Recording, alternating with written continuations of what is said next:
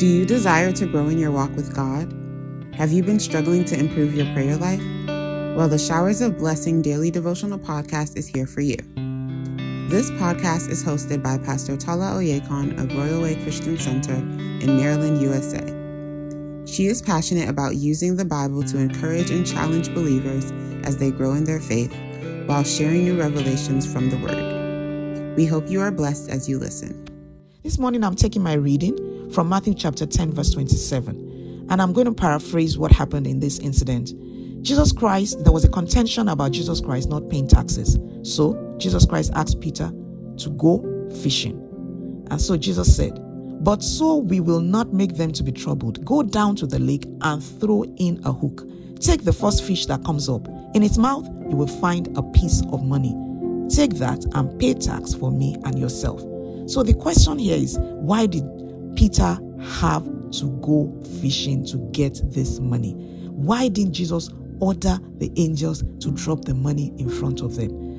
The reason is, which I believe very much, is that Jesus Christ wants us to know that he can bless us through our skills. He can bless us through our profession.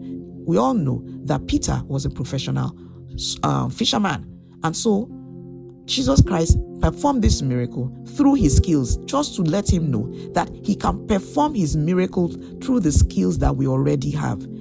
It's going to go beyond you, and it's going to go beyond me. When we commit it into his hands and we build on our profession and we build on our skills, he will use it to bring wealth unto us. Hallelujah. Before I move on, I like to go back to the book of Genesis chapter 46 and 47. And what happened here? This was when the Israelites reached Egypt and they went to meet Joseph. And Joseph said to his brothers, "As you approach Pharaoh and he asks about your profession, tell him that you are shepherds." And he said, "Request for the land of Goshen, because shepherds are not supposed to live with the Egyptians, an abomination." And of course, that was what happened. The children of Israel ended up settling in the land of Goshen as a result of their occupation, being shepherds. And we know what Goshen was. Goshen was actually one of the best lands in Egypt. According to Wikipedia, Goshen is described as the best land in Egypt, suitable for crops and livestock. And it was no wonder that as the Israelites settled in Goshen, they expanded, they grew.